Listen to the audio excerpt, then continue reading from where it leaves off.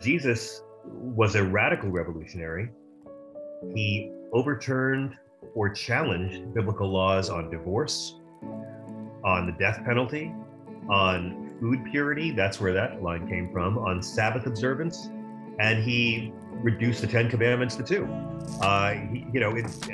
His radical reform nature is what got him killed. Hi, I'm Mark Schmeeby, and welcome to Saving My Faith.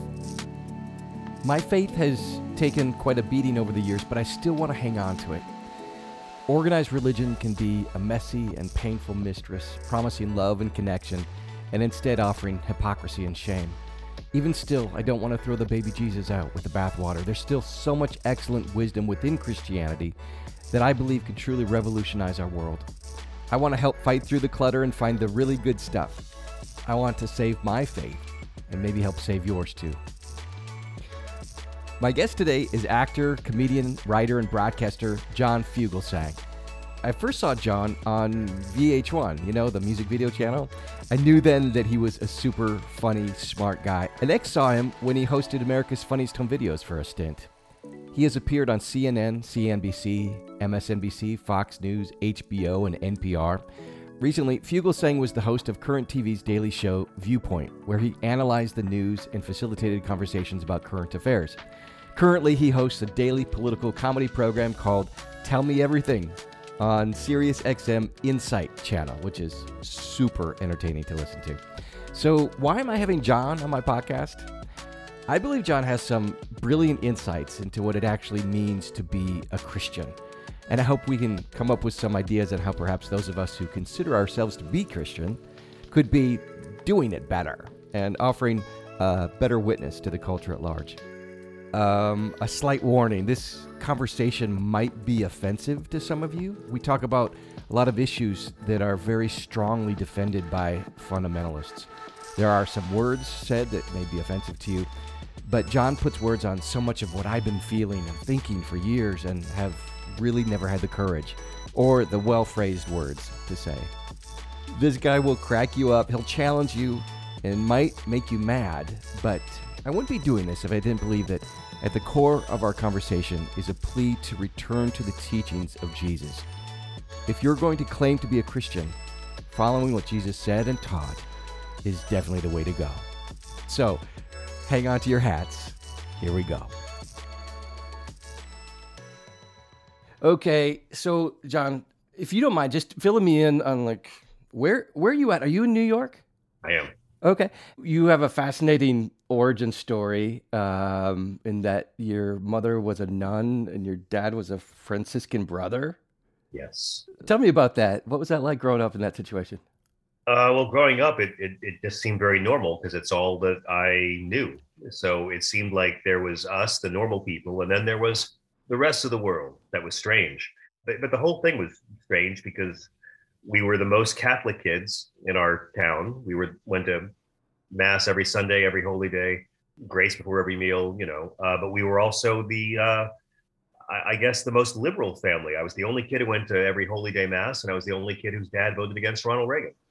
And at the time, it was very confusing to me because the media, the TV, sold me what Christians were. And that was Jerry Falwell and Pat Robertson. Right. You watch TV, you get two versions of spirituality: atheists and imbeciles. You're either a non-believer or you're a complete cretin screaming at women outside clinics. So it was always very confusing. It took me many years and a lot of just reading the Bible to really understand that. Oh, gee, no, my dad was actually very consistent in that regard. So it was always very strange for me as a child, and I grew up to be very, very thankful for it after a lot of therapy. I love this so much. I love how the Bible so good. It better than most people I know. But I want to go back to your childhood just for a second. The idea, were you? I got to be a really good kid, or were you kind of nah, I don't have to be a good kid because I'm a Catholic. I got that covered. Or I don't even know. What was that like for you? It was both. One of the reasons I understand fundamentalism so well is that I think to a large degree, I was one as a child. I don't blame my parents for this. But a part of me just thought, well, I go to church every Sunday. I don't see the other kids there. And I go to church every holy day. I don't see the kids on Sunday at the holy days. So God likes me more. And Yeah. that's the essence of fundamentalists of all religions. They don't believe they're better than you. They believe God thinks they're better than you. So as a young person, I grew up wanting to be good, but at the same time, I think I grew up having a certain measure of spiritual narcissism, Yes. of thinking that I was better and that God liked me more. And I used to see this billboard down south a lot that said, "Christians aren't better, just saved." Right. And that kind of sums it all up. And what I liked about the Catholic faith was it was sort of like, no, no, oh, so you accept Jesus as your savior? Good for you, Ringo. Screw you, back of the line. That's just step one. And I always grew up liking the thought that just because you accept Jesus as your savior doesn't mean anything. You know, most people I know who, at least the loudest people who say they accept Jesus as their savior, really just accept him as their mascot, as their prop. I learned there's a big difference between worshiping Jesus as a god and following his inconveniently progressive teachings. Yes. I love hearing you talk that way. I grew up as a very conservative, I've got to be perfect in every way, learn everything to do to make God be impressed with me, make my parents, like make everyone think that I'm really being the best little Christian boy I Yeah, could.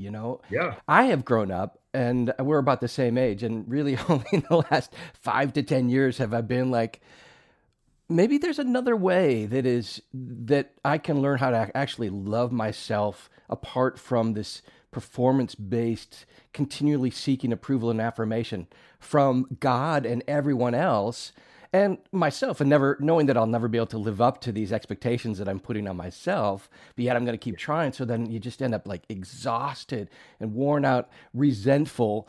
And then for me, like always wondering why it seems so easy for everybody else. Look how happy everybody is. It's like for some people, it's just so easy for them. And I've been accused of thinking too much. I don't know if you've ever heard those words, John. You think too much. Has anybody sure, ever? all the time. And that can be true. It's easy to get caught in your own head. But I hear everything you're saying, but at the same time, there is a certain virtue to that. You know, I'm not anti-religion at all.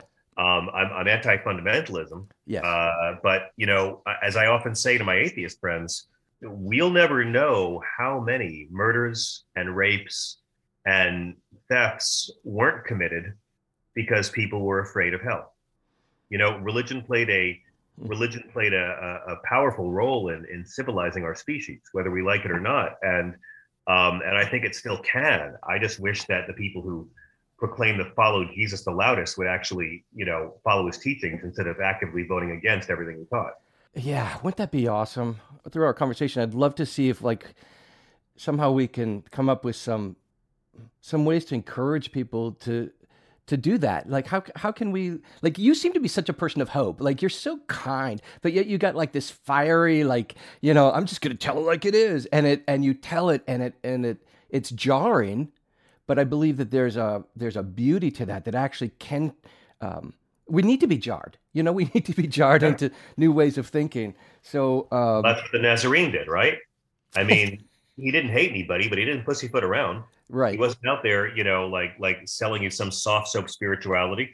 He was very blunt, and I have a lot of respect for that. And I kind of feel like, you know, the power of Jesus, whether you believe in Jesus as the Son of God, divine figure, or if you believe in him as a myth, or if you believe in him as complete fiction, or if you believe in him as a literary figure, or if you believe in him as a first century mystic activist who was the original innocent brown man executed by the state. Either way, his teachings are so radically progressive in so many ways, and so radically based in acceptance, forgiveness, compassion, and love that I think, he still has the power to shock. Um, Man is defiled not by what goes into his mouth, by what comes out of it. First time I read that, it blew me away, and that was because he did defy a lot of Old Testament law. It's technically what got him killed. People want to say, "Oh, he said I did not come to end the law, but to fulfill it," and so that's the argument a lot of right wing brothers and sisters use to justify their bullshit homophobia or their whatever. But Jesus was a radical revolutionary. He overturned or challenged biblical laws on divorce, on the death penalty, on food purity. That's where that line came from. On Sabbath observance, and he reduced the Ten Commandments to two. His radical reform nature is what got him killed. I find that if they're not trying to crucify you, you're probably not actually speaking his words. So love can be a tough sell. People want to feel safe, and people want to be in a clique, and people want to feel like they're in the one true unauthorized God fan club. And I have no problem with that. My problem is with the fundamentalists of all the world's religions. And I get along with them. I try to get along with them. It's important to get along with them. But it's the fundamentalists of all the world's religions that are keeping life so interesting for the rest of us, as George Carlin would say. I find that there's 5 traits that unite all fundamentalists. Again, regardless of the religion, Christian, Jew, Muslim, Hindu. I don't know about Scientologists. Maybe Scientologists have fundamentalists. But the fundamentalists of all the world's religions have the same core hangups. Women are inferior. The more extreme conservative your religion is, no matter what the religion is, women are second-class citizens. Gay, bad.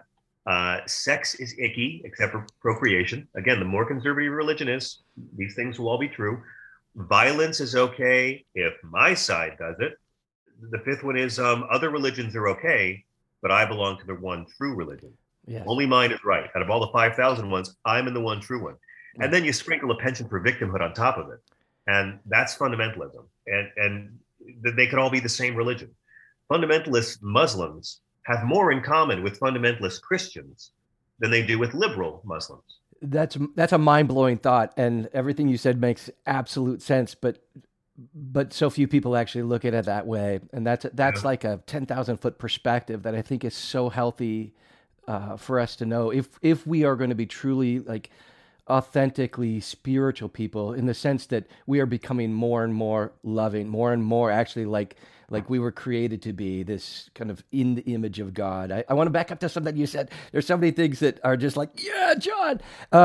One is you talked about if people are not wanting to crucify you, you might not be doing it right. It was something along those lines. Yeah, I mean, it sounds a bit absolutist, but you know what I mean. Yeah. But I feel like a lot of evangelical Christians that I know and that I've seen on social media like to wear that, like that persecution complex. Yeah, victimhood. And they use that same justification, like I'm just being like Jesus, and that's why people don't like me, or they don't want me to bring my principles into their situation. What would you say? What would you say to that person when somebody is kind of claiming persecution as an upper middle class white evangelical Christian? You're kind of like, well, what kind of persecution are you exactly talking about? Yeah, I mean, Jesus didn't even play victim on his worst day. Yeah. Like we can't pray before the city council meeting. Like that's persecution of Christians. Well, that I say you take it up with James Madison. Blame the founding fathers, because they wanted that separation of church and state. And you want a government that's based in Christian religion with no abortion and no gay people. Well, Iran is waiting for you. But otherwise, separation of church and hate is technically the conservative point of view, because that's what the framers of our Constitution wanted. And they were brilliant in that regard. Religious freedoms must be protected. But what does that mean? I love hearing folks talk about religious freedoms. Like I should be allowed to not provide goods and services to gay people because my religion tells otherwise. Mike Pence's disgusting, amoral religious freedom law in Indiana. The media is really the villain on all this, because at no point does the media say, where in the Bible did Jesus drive the gay cakes out of the temple? I mean, where you want to say that you should be allowed to discriminate against gay tax-paying citizens in our society because of your religion. Show me where Christ commands you to reject gay people. If you're a Christian, you don't get to judge them. Your job is to love them. And the more you hate someone, 9 times out of 10, that means you need to love them. They always say if you want to know what God looks like, look in the eyes of someone you love. No, look in the eyes of someone you hate. That's the spiritual test. I sort of have this theory that whoever you hate, that's who God's going to be. So if you don't like ignorant hillbillies, God's going to come out of a trailer saying, "Hey, get off of my cloud." If you don't like loud black women, God's going to be in the back of the movie theater making a lot of noise. If you don't like gay men, oh, sister, wait till you meet him. I sort of think that's the beauty of it. And you have to be able to find God in the eyes of people you despise. That, to me, is the spiritual test. Oh, John. Otherwise, you're just comforting yourself. Otherwise, you're just making yourself, feel good and reinforcing your own beliefs. Right. But I think the disconnect there is that most people don't believe that they're actually hating. Yeah. They're just being principled. Oh, yeah. It's a Nuremberg argument. I'm not hating gay people. I'm just following orders. Yeah. Didn't work in Nuremberg, doesn't work in heaven. But if I'm saying like the best way to love you, John, is to get you from driving off that cliff, right, with all your penchants for immorality. Right. Yeah. Well, again, I go to the Bible. I hear this all the time. We don't hate gay people. We love them. And we're trying to save their souls. We're trying to save them from all that sin. Right. And I say, show me where the in the Gospels Jesus says this about gay people. Show me. Show me where Jesus commands you to be cruel and judgmental to your gay and lesbian and transgender brothers and sisters. Yeah. Show me. Leviticus, nobody follows Leviticus. Mm-hmm. If you follow Leviticus, then you have to stone adulterers to death. And that includes, by Old Testament law, divorce and remarriage. Right. So if you really believe the one part of the Bible that says being gay is a sin, you owe it to God to kill Donald Trump 2 times, which you should not do. So, again, it's not your job to judge him. It's your job to love him. And there's no basis in the Gospels for homophobia. Homophobia is antithetical to the teachings of Christ. So, I reject their arguments that they're just trying to save these people. Take the log out of your own eye. Let God deal with them. You worry about your own soul. And if you believe this book, written 2,000 years ago by these ancient Hebrews, then your job is to love them and to be a mensch and to be good to them and to make their lives easier. If your good deeds are out there trying to make life harder for somebody, if you're trying to make life harder for a transgender child, where do you get off calling yourself Christian? I'm sorry. And the media doesn't ask the right questions. The media just assumes, oh, you're Christian? Great. Then that means that you get to scream at women outside health clinics. That means, of course you're persecuting transgender people, but there's nothing in the Bible to justify that. And that's my point. And again, everyone picks and chooses the parts of their holy books they want to believe. Right. We're all buffet believers of every faith. But when you're picking and choosing to justify cruelty, to morally justify being mean to somebody else, that's when you got to get called out for it. Yeah. Awesome. I know there's somebody listening right now that's going, who is this John guy? Is he even a Christian? And I know. Yeah. Was there an introduction of who I am? Because I'm just a clown, folks. I'm not going to take it seriously. Believe me. I'm a guy with too much free time to read the Bible. You are far from a clown. You are one of the most intelligent, well-spoken people that I've ever encountered. And God bless your low standards. Thank you. That's how I live. I've been hurt a lot, so I keep them very low. That's it, right? That's it, right? I mean, and that's what gives you soul. It's the fact that you have been hurt and you choose to move forward and get stronger and grow in love and grace. As Mr. Cohen said, there's a crack in everything. It's how the light gets in. Yes. I love that. I want to read a quote from you where you said, "I aspire to be Christian. I aspire to be more Christian. I would not presume to handle that label on myself. Christianity is under attack, and it's always been under attack by people who declare themselves Christians and actively work against everything Christ talked about. The loudest Christians are the ones rejecting the teachings of Christ." That is something that I have wanted to say for so long, but I've lived in that place of I have to be a good person. I can't offend. I can't provoke, or I can't challenge. And I want to move into that space because it's so important. It's so important that we actually learn truly like what it means to be a person of love, a person of faith, a person of hope.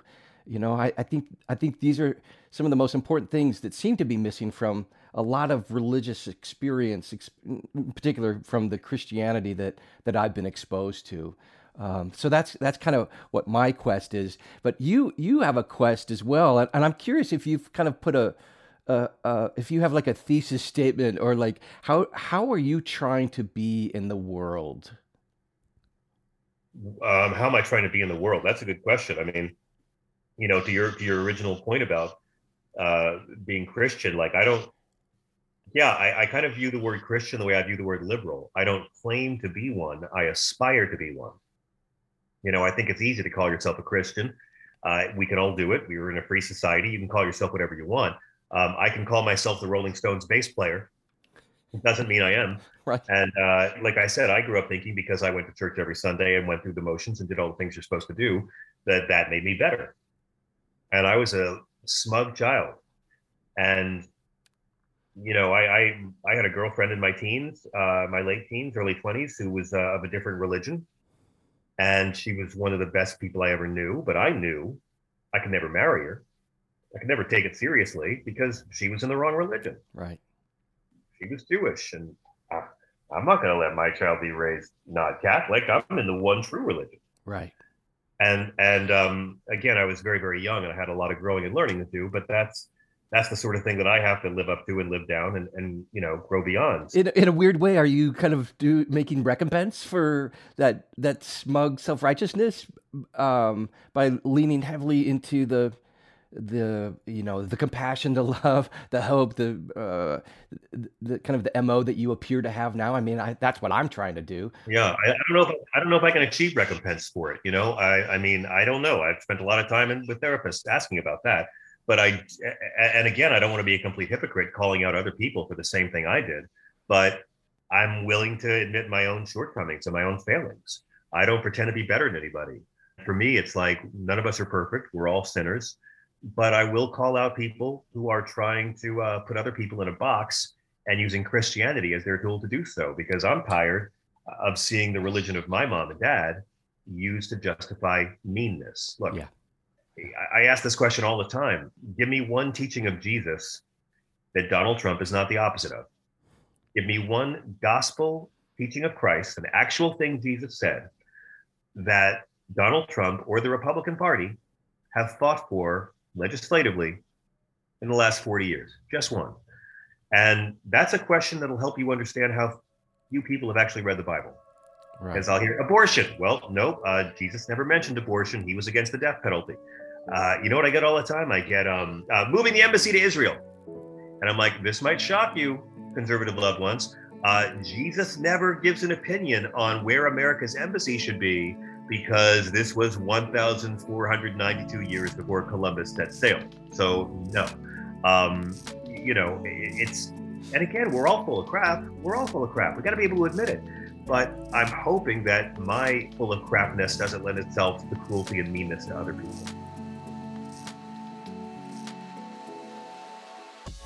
You're listening to Saving My Faith. I'm Mark Smeby, and I'm chatting with John Fugelsang about ways that Christianity has been hijacked by political movements and turned into dangerous fundamentalism that doesn't seem to resemble Jesus at all. While we were chatting, I was smiling and laughing, and at the same time continually trying to consider what things I have believed that were supposed to be part of my Christianity, but were in fact just human constructs meant to build a sense of rightness and a critical attitude to those who were not doing life or religion the right way. In fact, even considering them enemies or even vicious attackers of our beliefs. It was all about us versus them. I'm done with that kind of living, and I hope conversations like this help you as well to see how we can better love and work for the betterment of all of us, and not just those in our tribe. Thanks again for listening. It means a ton to me. Let's get back to the conversation.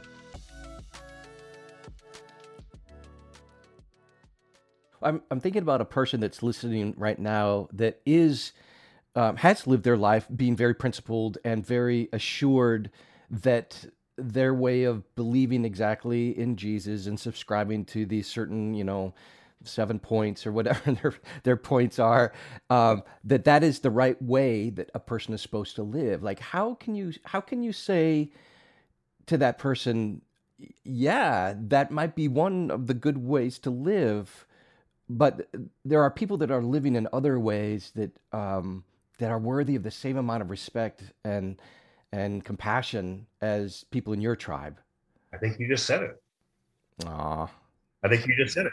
that's sweet. Thank you, John. I mean, I don't smugly presume to know the will of God. I No. know what's in the Bible, and I know what's not in the Bible.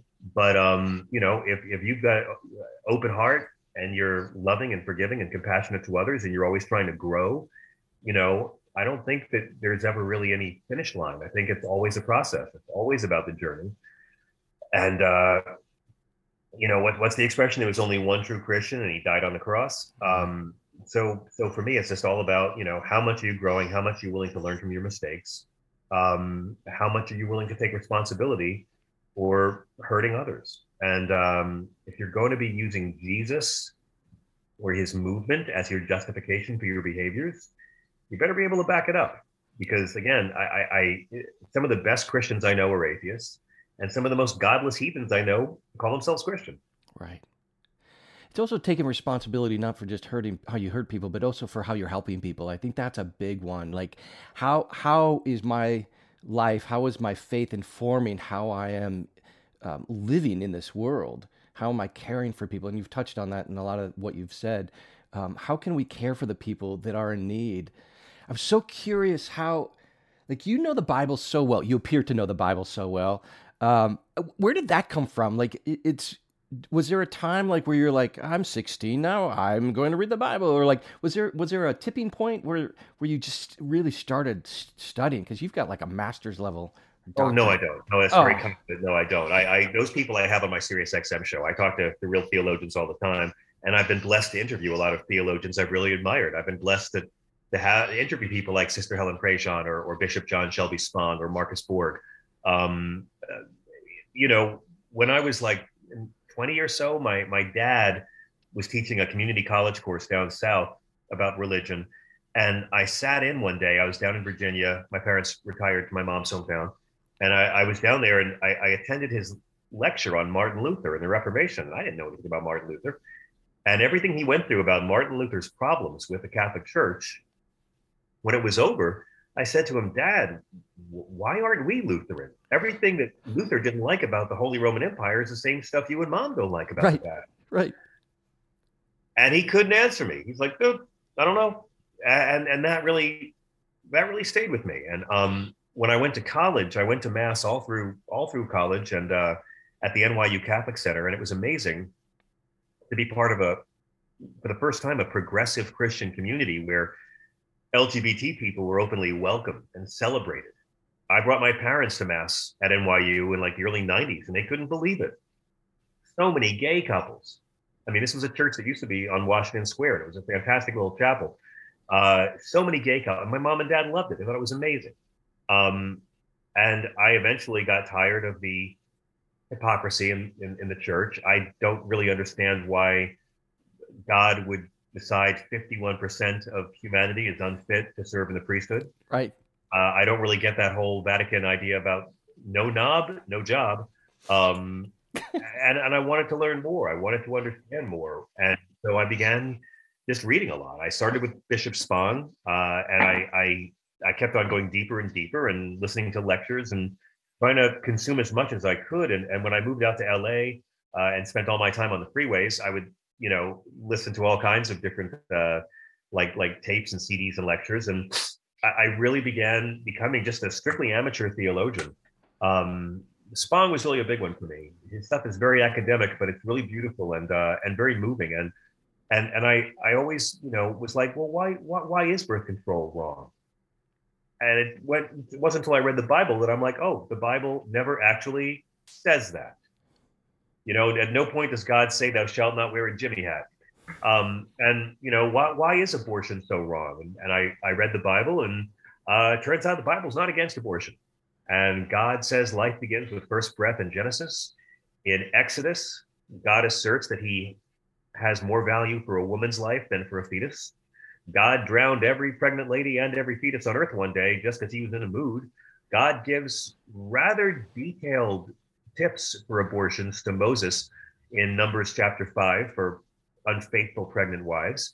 And Jesus never actually mentions abortion. He mentions the death penalty, but Jesus's religion of Judaism, not against abortion. And as I got older and realized that, oh, wait, abortion is something that the Bible's not against, but it's what right-wing preachers used to establish their power in the 1970s and 80s. That's the brilliance of fundamentalist Christianity. They got Christians to vote against everything Christ ever talked about by talking about abortion, which Christ never talked about. Now, I'm not saying Jesus is pro-abortion by any means, but I'm saying you can't use Jesus to condemn women who have them. And there's nothing in the scriptures that supports that. And incarcerating women and incarcerating doctors for terminating pregnancies might feel good to you, but it's got nothing to do with the teachings of Christ. And the great failing of our media is they haven't learned this yet.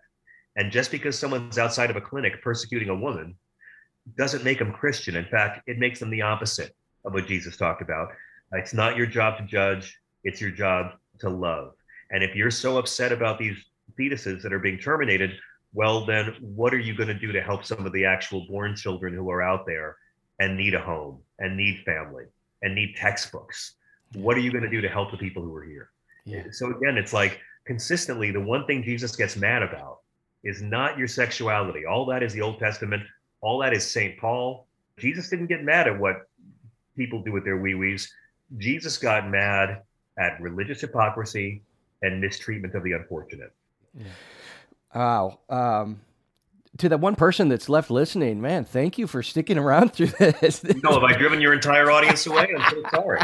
Well, there was two at the beginning, so no, it's just. I love that story that you tell about how when you were on a panel with David Duke, and your dad was like, "Whoa, leave your guns at home," and you didn't. But is that a process of learning over the years of like when to bring out the guns, when to express the outrage? Sure, yeah. I mean, I was a hot-headed kid and, or a little older than a kid. There's a different kind of fundamentalism. I mean, we have all known, there's fundamentalism in religion, and then there's a different kind of illogical fervor when you think, okay, well, I'm over my childhood programming. Now I know the real truth. Right. Either I'm now an atheist, I'm now agnostic, I'm now the right religion, or I'm now a better version of the religion I was raised in. Yeah. So forget about that stuff. Now I have absolute truth. And that's another coming of age you've got to go through, where just because you decolonize your mind from your original programming doesn't mean you are now the bodhisattva. It just means you're on the journey and you're learning, and you have to keep on learning and growing. And we're all works in progress. When you go thinking that, you're the one who's got it all figured out, that's the core element of fundamentalism. And that makes you make a lot of stupid mistakes and a lot of hurtful mistakes. Yeah. One of my favorite books from this past year, in addition to Jesus and John Wayne, was Brian McLaren wrote a book called Faith After Doubt, which chronicled these processes that we go through. And it was a fantastic book. If anybody is looking for a book to kind of process or to help understand these series that we go through, where we start learning all these wonderful things, maybe as a child or could be as an adult, we learn that this is the right way to do things. And then we're empowered to become disciples. Like, this is how you be a disciple of this now that you're on our team. And then that moment, like something happens, some sort of crisis, maybe it's a relationship where you suddenly go, wait a minute, maybe there's some chinks in that armor, and you start to go through this maybe process of doubt, this place of like, some people say the cards start, falling from this house of cards that were built up. I don't hear you saying that. I hear you say that there's some real value, and I hear this in Brian too, but real value in holding on to some of these wonderful things that we learned with. I say, I don't want to throw the baby Jesus out with the bathwater. That's what I said. Right on. But then there's the place like, what do we do with that? And the big buzzword right now is deconstruction, but there's also this step of reconstruction, or like reforming, maybe just creating a new understanding of what the actual gospel is. And I feel like our conversation has just been rife with that kind of information. And I'm so grateful to be able to share that with people that maybe have never had the experience of hearing some of these perspectives. And that would be my hope, is that for anyone that's listening that maybe is going through some doubt or some feeling like, man, I got to get away from that, there's still some good things to hang on to, and there's some really good things, and it kind of, like I hear you say, it's kind of centered around Jesus. Like Jesus was like pretty cool, and as you say, it's his fan clubs that drive me crazy. But like Jesus had some good stuff to say, and gave us a good way to learn how to be good people, not only just good people, but authentic people, to really be God to the world around us. And that would be my hope for this takeaway from this conversation. Well, you made me feel bad for swearing. Yeah, I mean, it's totally true. If you, like I say, if you want to be a believer, great. If you want to be an atheist, great. Just don't be a dick.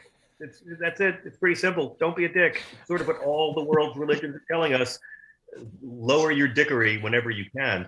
And for some people, atheism is a logical conclusion of this process. For some people, faith is a logical conclusion. Right. Some people, spiritual fluidity. Yeah. Logical conclusion. Yep. And maybe you'll be Buddhist. I mean, I sort of feel like I view religion like I view diets. I will pick up the wisdom from all of them.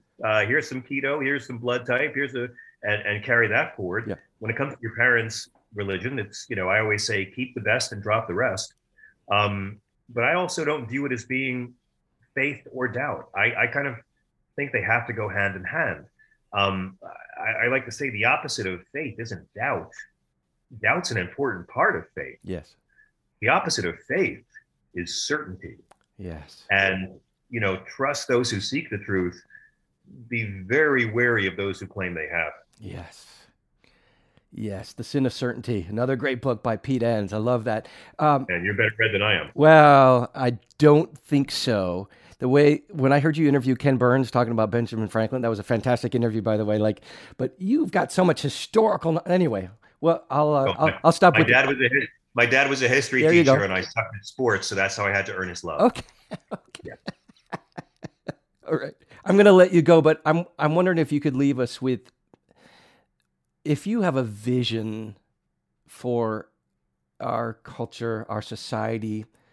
I know it's a big question. Give us the big vision you have for us as a culture, but I feel like in you you do have a vision for goodness and for good things yet to come. I wondered how you would put words on maybe how you want to see us moving forward as a people.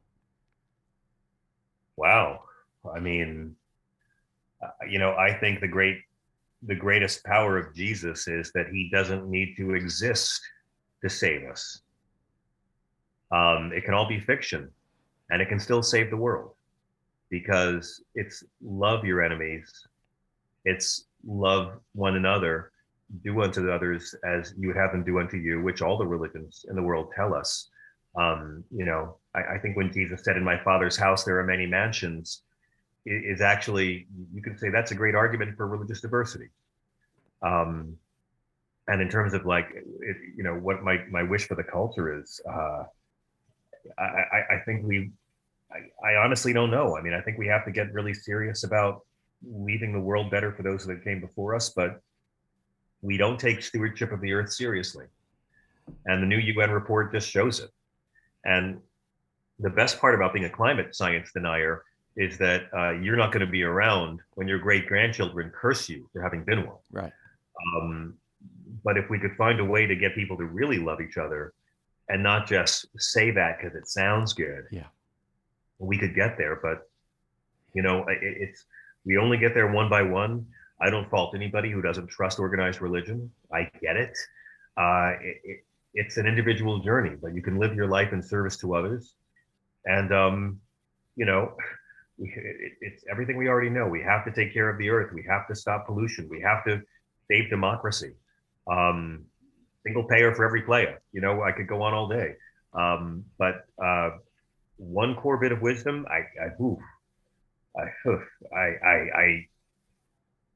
that's a really hard question. Because I don't know if the human race is going to pull this off. I don't think that we're going to become extinct. I think this planet is an amazing self-cleaning oven. And this planet will handle us causing problems by making sure there are fewer of us. Yeah. I don't think we'll become extinct, but the planet will do things to make sure there are fewer emissions because there will be fewer of us. And we are guests here. We don't own this place. And I think the concept of owning the earth is an insult to God. So I just think, continuing humility, or at least discovering what humility could be, which might sound really trite in the age of, Trump era fascism, but I'm still filled with hope. I don't know. I'm not an optimist.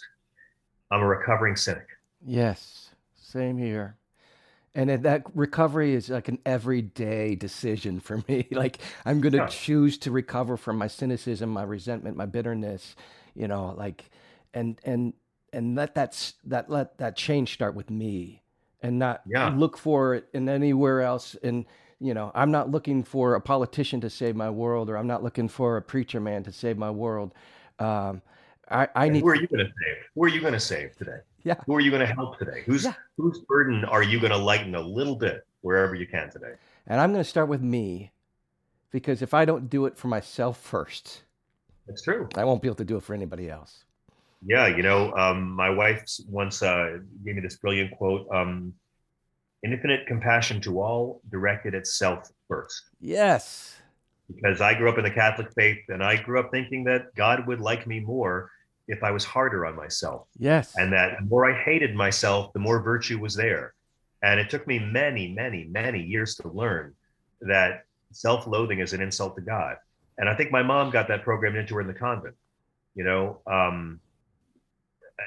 That the harder you are on yourself, the more God will appreciate it. Yes. And that's cult talk. Yes. And my mother did call the convent a cult later in her life. She came to do that. And some of the best people I've ever known have been nuns. But, hating yourself is an insult to God. I lived that way for 38 years, and I decided there's got to be a better way. And so I flipped the switch on that. So thank you for mentioning that. I'm going to let you go. Would you remind people how they can find you? I know the SiriusXM show is on like every night, right? Monday through Friday? Yes, and as of now, we've just become a 6-day-a-week podcast. What? So our show on SiriusXM, we have, it's a political show, but we have politicians, we have journalists, we have activists, we have movie stars and rappers and rock stars and filmmakers and a lot of comedians. And you can now hear the John Fugelsang podcast 6 days a week, which you can get on Apple or Stitcher or Google or wherever you get your pods. And then johnfugelsang.com, same on Twitter. And hopefully later this year, coming to a town near you, because I've done 2 road dates in the last 6 months, and I'm really ready to get back on the road again. I'm hoping that it's going to be safe for me to go and do that. Yeah, I can't wait. I can't wait to come and see you in person. And thank you for what you're doing. And thank you. It's a real honor. You're brilliant and compassionate and empathetic and way more articulate than I could ever be. That was super nice. So thank you so much. And I'll find you on SiriusXM. I'll keep listening. Many thanks. You've been listening to Saving My Faith. I'm Mark Schmebe, and my guest has been John Fugelsang. We need people like John in our lives to keep us sharp, to help us see where we might be getting distracted, to remind us that the way of Jesus is in sharp contrast to much of the world, and especially most of fundamentalism. I'd love to hear from you. You can call the podcast and leave a message sharing your thoughts. The phone number is 612-446-0069, 612-446-0069, or leave a comment on our website, savingmyfaith.com. Let me know ways that you have found to save your faith, questions you might have, or topics you'd like to see explored. And please subscribe, comment, like, or share however you feel led. That's super important in helping people find out what we're up to. Until next time, please remember, we're in this together, you're not alone, and you are deeply loved.